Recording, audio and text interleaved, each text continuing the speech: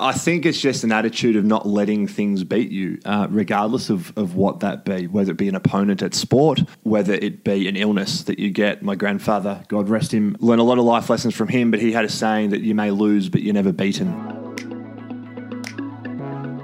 Welcome to the When We Are Brave podcast, a podcast sharing inspirational stories and conversations, plus tips and tricks on living your best and bravest life.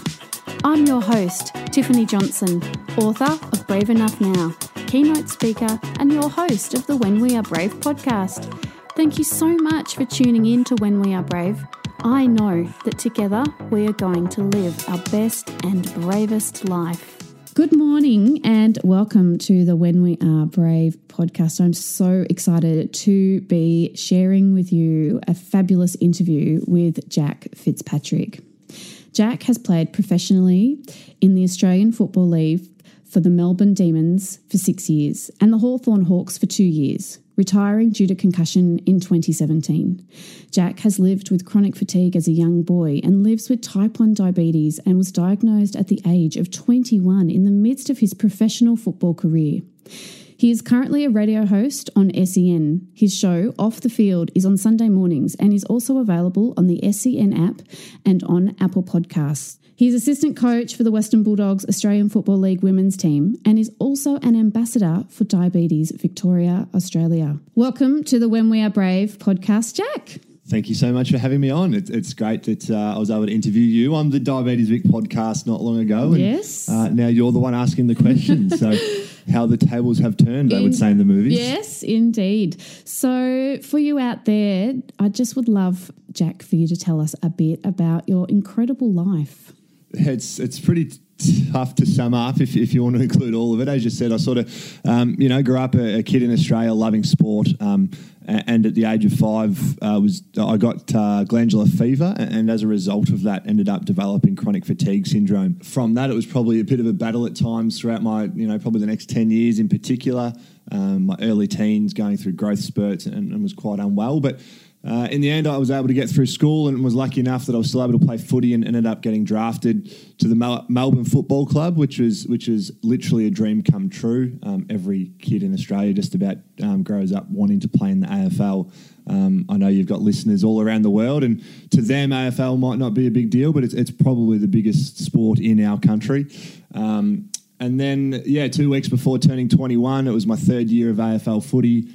Out of the blue, I was diagnosed with type 1 diabetes. I had all the stereotypes of diabetes in my head at that time. I thought that it was something you get when you're a little bit older and maybe you don't eat well and you might be a little bit overweight. So it was a shock for me thinking, well, hang on, I'm 21 years old, I'm fit, I'm young, I'm active. How does that happen to me? And then, 2 years ago, or 2.5 years ago now, in 2017, I had to retire after my 8th season, after having a concussion, and doctors suggesting that, I'd had a few of them, but after this particular one, the doctors had sort of suggested that I retire from contact sport just to no longer put myself at risk. So I've since moved away from playing footy. I'm now coaching, as you said, really enjoying it, a new challenge at the AFLW. It's a new competition. We're just coming into our 4th season. Previously, I've coached at the VFL, which I suppose is the second tier below the Australian Football League. So the VFL is a Victorian Football League. So I've been coaching there. I'm now at the AFLW and doing a bit of media stuff, as you said, as well. So keeping reasonably busy. It certainly sounds that way, Jack. So with all of the different experiences that you've had in your life, you've overcome incredible illnesses, chronic fatigue, glandular fever, living with type 1 diabetes. As a fellow type 1 diabetic, I can completely appreciate the challenges that brings. Tell us a bit about how you live bravely in still pursuing your passion, especially being a top athlete. That's incredibly difficult. I would love for you to tell us about that. I don't know if it's being an athlete or if it's, at the age of 5 years old, getting quite sick with glandular fever and then developing chronic fatigue, or maybe it's just a personality trait where I like to say competitive, but a lot of people would potentially just say I'm stubborn. I think it's just an attitude of not letting things beat you, regardless of what that be, whether it be an opponent at sport, whether it be an illness that you get. My grandfather, God rest him, one of the most remarkable men I'd ever met, learned a lot of life lessons from him, but he had a saying that you may lose, but you're never beaten. And that was something that I think, it was great to see Nick Kyrgios at the Australian Open. I think he's slowly developing that, where, Nick could quite often, I suppose, give up when things got a little bit difficult for him.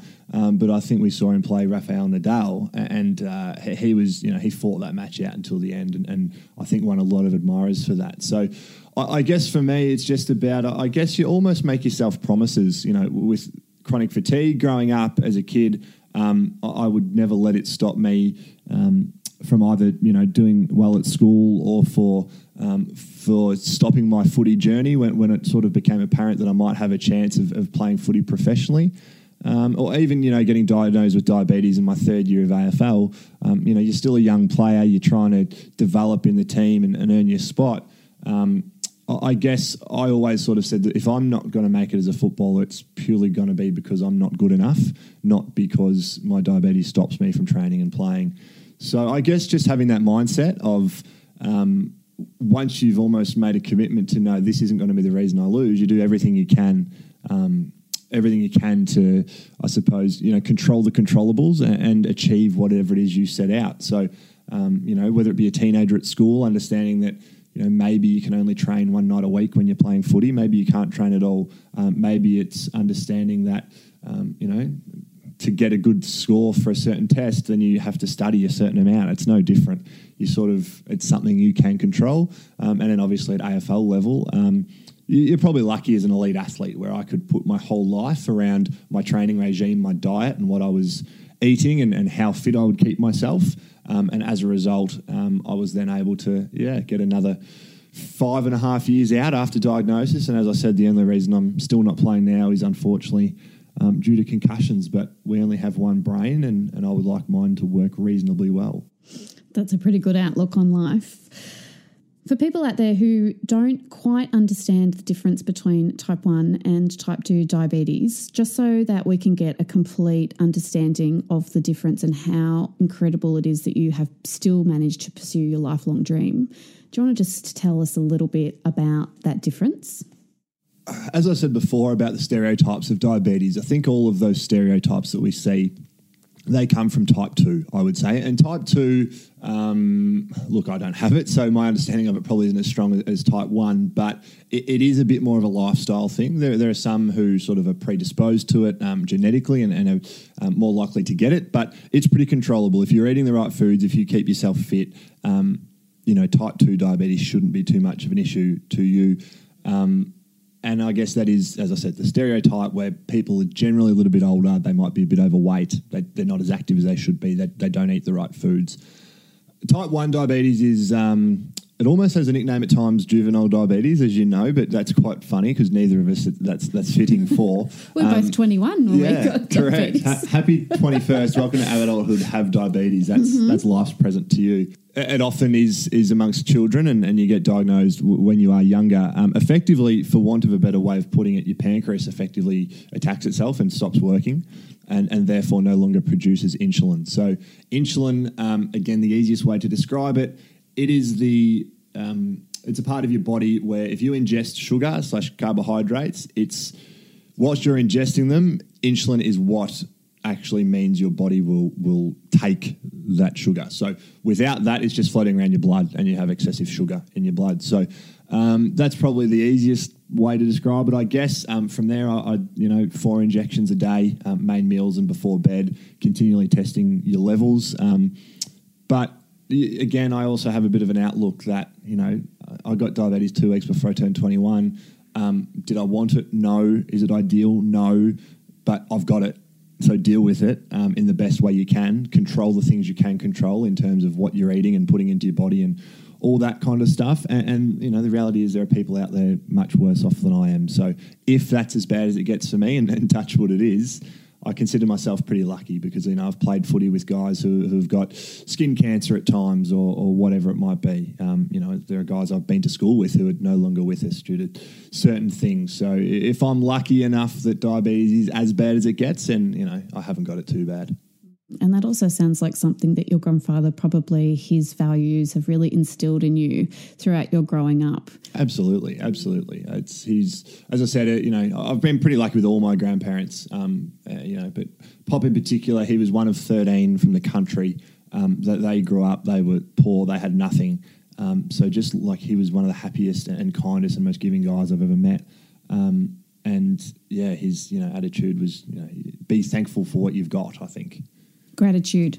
Very much so, very much so. And we were lucky enough at the Hawthorn Footy Club to do a bit of stuff. And I know a lot of footy clubs and sports clubs are doing stuff with the Resilience Project. So Hugh Van Cuylenberg, not sure if you've heard of him, but he's got a book out and he does a lot of talks and stuff. And basically he studies gratitude and mindfulness and those kinds of things on the back of a cricket trip. He went to India, I think it was, real up north where, you know, poverty-stricken and whatever else. And these kids had nothing, quite literally nothing, and they're all happy and bouncing up and down and over the moon. And back here in Melbourne, in the, you know, reasonably leafy eastern suburbs, his sister developed an eating disorder, and he was trying to work out, well, how can my sister, who's grown up in Melbourne in a life of effectively privilege, I guess, you know, an attractive young woman, develop an eating disorder from, you know, effectively not being happy enough with herself, a mental illness, versus seeing these kids who have nothing but they're also happy. But what do they have that we don't back in Australia? So that's sort of with the basis of his studies. And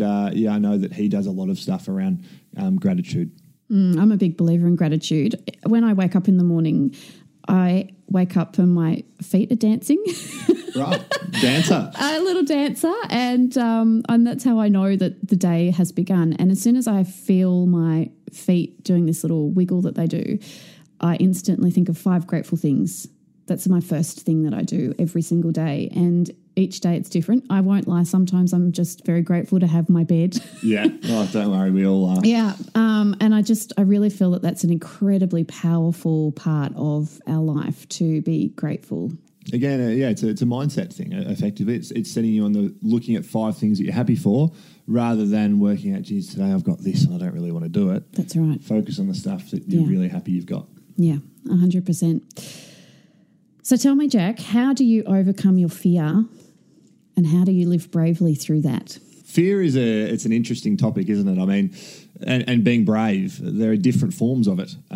You know, I have no issue with things like needles and giving myself injections and I guess having to be quite stringent with what I'm eating and how strict I am with my lifestyle. But, you know, get me to go up to the Eureka Tower and stand on that glass deck and look below. I couldn't do it. I'm scared of heights. So, you know, maybe some would say that's not very brave. I guess it probably comes back to controlling what you can control and just doing what you can to overcome it. I have a lot of people who say, geez, I couldn't give myself a needle. I'm shocking with needles. Not to over-dramatise it, but I'm pretty sure that pretty much anyone could do it if it means they're not going to die. So, you know, that's effectively what it is for us. Whilst I said diabetes is pretty manageable, and I'm quite lucky in a sense that if that's as bad as I get, you know, then I'm pretty happy with that. But the reality with it is that, you know, we could quite easily die with poor management and have a lot of serious complications. So knowing that that's at the end of the tunnel or the end of the journey, if you don't potentially follow it so well, then I think it's a pretty good reason to continue being brave, as you say. And again, like, you know, as I said, without over-dramatising it, just 2 weeks before 21, I could quite easily have died. And undoubtedly, you know, only 100 years ago, insulin wasn't even a thing yet. So both of us could quite easily no longer be here. So I'm just quite, you know, life's a gift and it's great to be around and I love it. I wake up and you know, sometimes I probably could be a bit more thankful when I'm in a bit of a crappy mood and whatever else. But, you know, generally life's pretty good and I'm lucky to be here. So make the most of it and do what you can to stay alive. I can completely relate to everything you've just said. I think that when you do come very close to death, it totally changes your outlook on life. It does. I mean, I've always been a pretty happy-go-lucky, relaxed, easygoing type person. But determined, stubborn. Determined and stubborn. And I think maybe that helps a bit in the fact that maybe just by nature I've been able to take things in my stride a little bit and not let them affect me and get to me too much. And then I think that sort of inner determined and there's a bit of self-confidence and determination and refusal to lose. That probably, it all combines. That actually works quite well. A lot of people who don't know me so well will say that I actually don't care and I'm not competitive at all. But then those who know me best obviously know that I'm very competitive. It's just because I've got quite an easygoing and relaxed nature, which are almost an oxymoron and they don't kind of work together. But I guess, I'm still here, so I'm doing something right. They seem to work for you, Jack. Which leads me into my next question, which I kind of feel like we've already gone over it a little bit, but the tools that you've used to overcome fear, adversity, difficulties and bravery in your life. You've talked about many different tools. We've talked about gratitude and your positive mindset and being chilled out and taking what you have come to you and deal with it as best you possibly can, and also not letting anything beat you. What do you think out of all of those things is your best tool? I mean, if you ask me about my tools, I could be quite literal and say my insulin pen and my finger pricker, which tell me what my sugars are. They're my most valuable tools. Without them, I'm not getting too far. That's when everyone asks me, what would you take with you to a deserted island if you were stuck there? I've got a very easy answer. I don't have to think of something, like a TV or a tent. I just say, just my insulin. That would be quite handy. So that's my literal tool, I guess. Again, probably another reality of life. All amongst, I guess, this paradox that is me in terms of being relaxed, easygoing, and taking things in my stride, but also being fiercely determined and competitive. I also, I guess, am quite pragmatic and literal and factual. The reality is it doesn't matter what it is, diabetes, chronic fatigue, concussion from footy. Nothing I think or feel about them changes the fact of what it is. I've got diabetes regardless of whether I like it or not. As I said, is it ideal? No. If I had my way, would I have it? No. But I do have it. And there's no point whinging about it because whinging doesn't get you anywhere. It just gets you in a negative mindset and all of a sudden you start resenting this thing that you've got to live with. So I might as well make it my best friend and deal with it the way I can. Control what I can control, what I eat, how I live, my exercise regimes, all those type of things.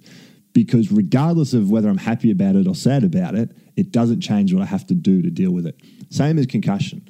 I'm only 28 years old still. I mean, I'm reasonably, I'm not quite as fit as I used to be being a professional athlete, but I've got no injuries or anything. I've just unfortunately just taken a couple of whacks to the brain and, would I still be playing footy without that? I would. Would I love to be playing footy? Yes. I mean, there's so many different types of factors to that. There's obviously enjoyment that I've played footy since I was 5 years old. There's the team that you miss being around every day. It's a completely different environment to any environment you'll ever be involved in. Then you look at the realities of it as well, whereas it was a job, it was an income, it was quite a good income compared to pretty much anything else I'll do for the rest of my life. So would I if I had my way, would I still be playing? Of course I would, but unfortunately I don't have a say in it, and that sucks. But again, what can I do about it? I can't change that. What's happened in the past has happened, and regardless whether you're happy, sad or indifferent about it, it just doesn't change. Life doesn't stop.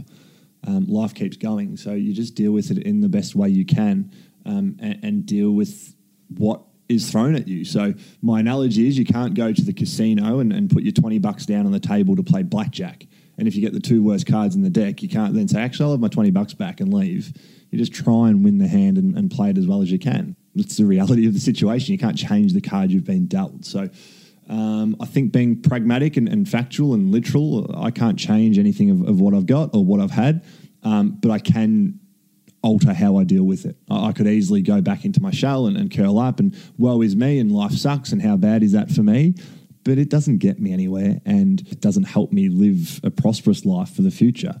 As I said, what I've got, I've still got a life ahead of me, I hope, as long as things go well. And there are people who have been to wars, there are people who have had things like cancer, there are people who have had, deaths in families, etc., that have been much more severe than what I've had. So, again, the reality of it is a little bit just deal with it because you can't change it no matter how much you like or dislike it. You deal with it in such a positive way too, Jack, which is so inspiring. Well, again, I'm lucky to be here, aren't I? You are. Absolutely you I are. could have died easily 7 years ago or whenever I was diagnosed, but I'm here. I wake up every day. And you still have been able to live your dream, and even though it's come to an end, but now you've got a new and exciting chapter, which is moving into being part of the Australian Football Women's League, which is incredible. It's awesome.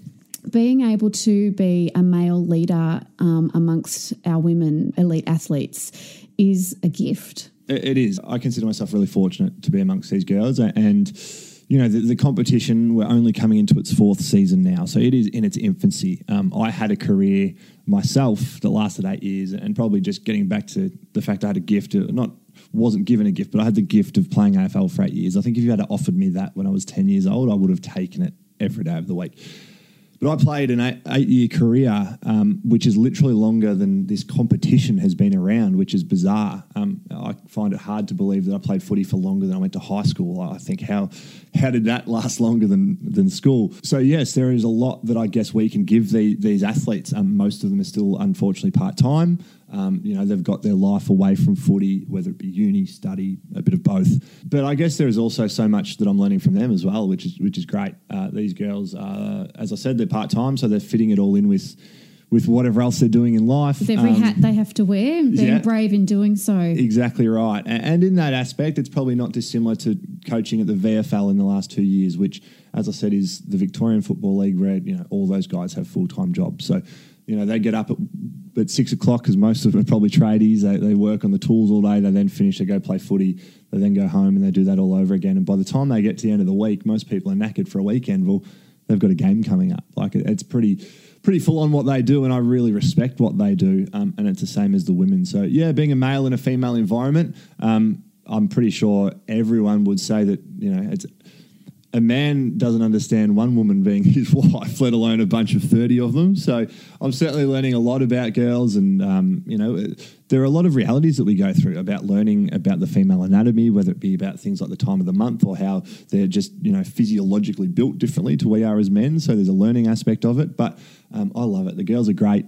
They certainly understand the fact that their competition is new.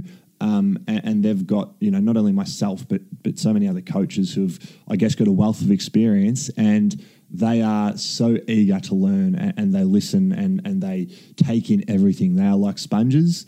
And I think the reason for that is, you look at the reality of it, most of these women had to stop playing at the age of 13. About that, because growing up, girls could play with boys until about that age, and then they were no longer allowed to play.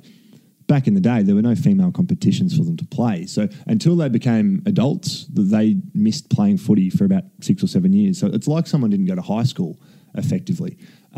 So they have missed so much development. They've been starved of it. So they are just eager to learn as much as they can because they love footy like I did. They grew up with footy. And unfortunately for them, at the moment, like these current players aren't going to be the ones that are going to benefit from what they're doing in terms of being full-time professional athletes and making all the income and being these stars, whilst there still are quite a few who are making a good career out of it. They are setting it up for the next generation of girls. They're paving the way, aren't they? They are. The word pioneers is being used. And there are girls across Australia now can grow up and they love footy. Not only do they have their male idols, but they've got female idols they can grow up and aspire to be. But now there are junior female competitions everywhere. So these girls that I just spoke about who at the age of 13 had to stop playing footy, now they're playing the whole way through. Therefore, their standard is increasing because they don't have to stop. As I said, it's like a guy or a girl who didn't go to high school. Well, these young girls can keep playing from the age of 6 all the way until they're 30. It gives them a pathway, something to achieve, something to aim for. So as I said, the ones currently probably unfortunately aren't the ones who are going to be the big beneficiaries of this. But what they're setting up for not only footy, but just our culture and culture in Australia, getting young women involved in sport, getting people involved in sport is a great thing. So. Absolutely. It's 100% a very important part of our life to be fit and healthy, and being in a team is such a rewarding experience. Absolutely. Having you on our show today, Jack, has been such an inspiration, such an eye-opener, so much motivation for so many different people out there doing so many different things, whether you're an elite athlete, whether you're playing sport in your local community area or whether you're just trying to work out what your next steps are in life and how you're going to overcome that next part of your journey. I think that Jack has given us an incredible amount of positivity, insight into a fantastic mindset. And it's just been an absolute pleasure to have you here on the show today, Jack. So thank you so much for coming in. Thank you for having me on, and it's been great to share my life, which I guess, as you say, is an interesting story for some. I mean, again, for me, the reality of it is it's just my life and I live it. So obviously more than happy to talk about it. I know it better than anyone else. So thank you for being interested. And this is a great series, I think, a great initiative that you're doing about being brave. It does come in all forms. You and I obviously have a very strong connection with the type 1 diabetes. And I think, when people with diabetes meet others who have it, they almost just click immediately because they understand what they're going through. But there are many different forms. It might be being the pioneering woman, the first CEO of a workplace, or whatever it might be. It might be a man going to work with women. It could be anything. It could be overcoming your fear of heights, which I'm still trying to get across. So I'm 2 meters tall. That's enough for me. I don't need to be any taller. No, thank you very much for having me on. I appreciate it. It's been great to have a chat. Awesome. Thank you so much. Until next time. Wow, how amazing is Jack? He is such an inspiration. As a type 1 diabetic, I actually don't know how he has managed to be an elite athlete. I just can't imagine doing it. And I know the struggles that I have in my daily life as a type 1 diabetic. I know how hard it was to have my children. I know how hard it is when I'm sick. I know the complications that come with type 1 diabetes, and it is tough. So I completely take my hat off to him in how he has achieved his dreams. His mindset is an inspiration. And I really hope that you got as much as I did out of my conversation with Jack today. So if you've enjoyed this conversation, subscribe to the When We Are Brave podcast. I would love it if you could leave a review. Reviews help shows get the word out. So please tell your friends and family about When We Are Brave so they too can grab some inspiration and tips and tricks on living their best and bravest life. You can find out more about me on my website, tiffanyjohnson.com.au. My book, Brave Enough Now, an inspirational story of self-discovery, survival and hope, is my story of how I came to find who I truly was and how I came to survive the 1999 Swiss Canyoning disaster. It's available now on Amazon and soon to come out as an audiobook. I'm so excited. And don't forget to download your free mini guided journal. It just might be the thing that helps you to live your best and bravest life. You can head over to my website, tiffanyjohnson.com.au, and download your free copy today. You'll also find a whole bunch of tips and tricks on my blog post on how you can live your best and bravest life. I also love to share my story with audiences across the globe, talking about resilience and how you can live your best and bravest life, including how I survived the 1999 Swiss Canyoning disaster. You can connect with me on Instagram, Facebook, Twitter or LinkedIn, or send me an email. I'd love to connect with you. So head over to my website, tiffanyjohnson.com.au. So my friends, be brave. Until next time, and live your best and bravest life.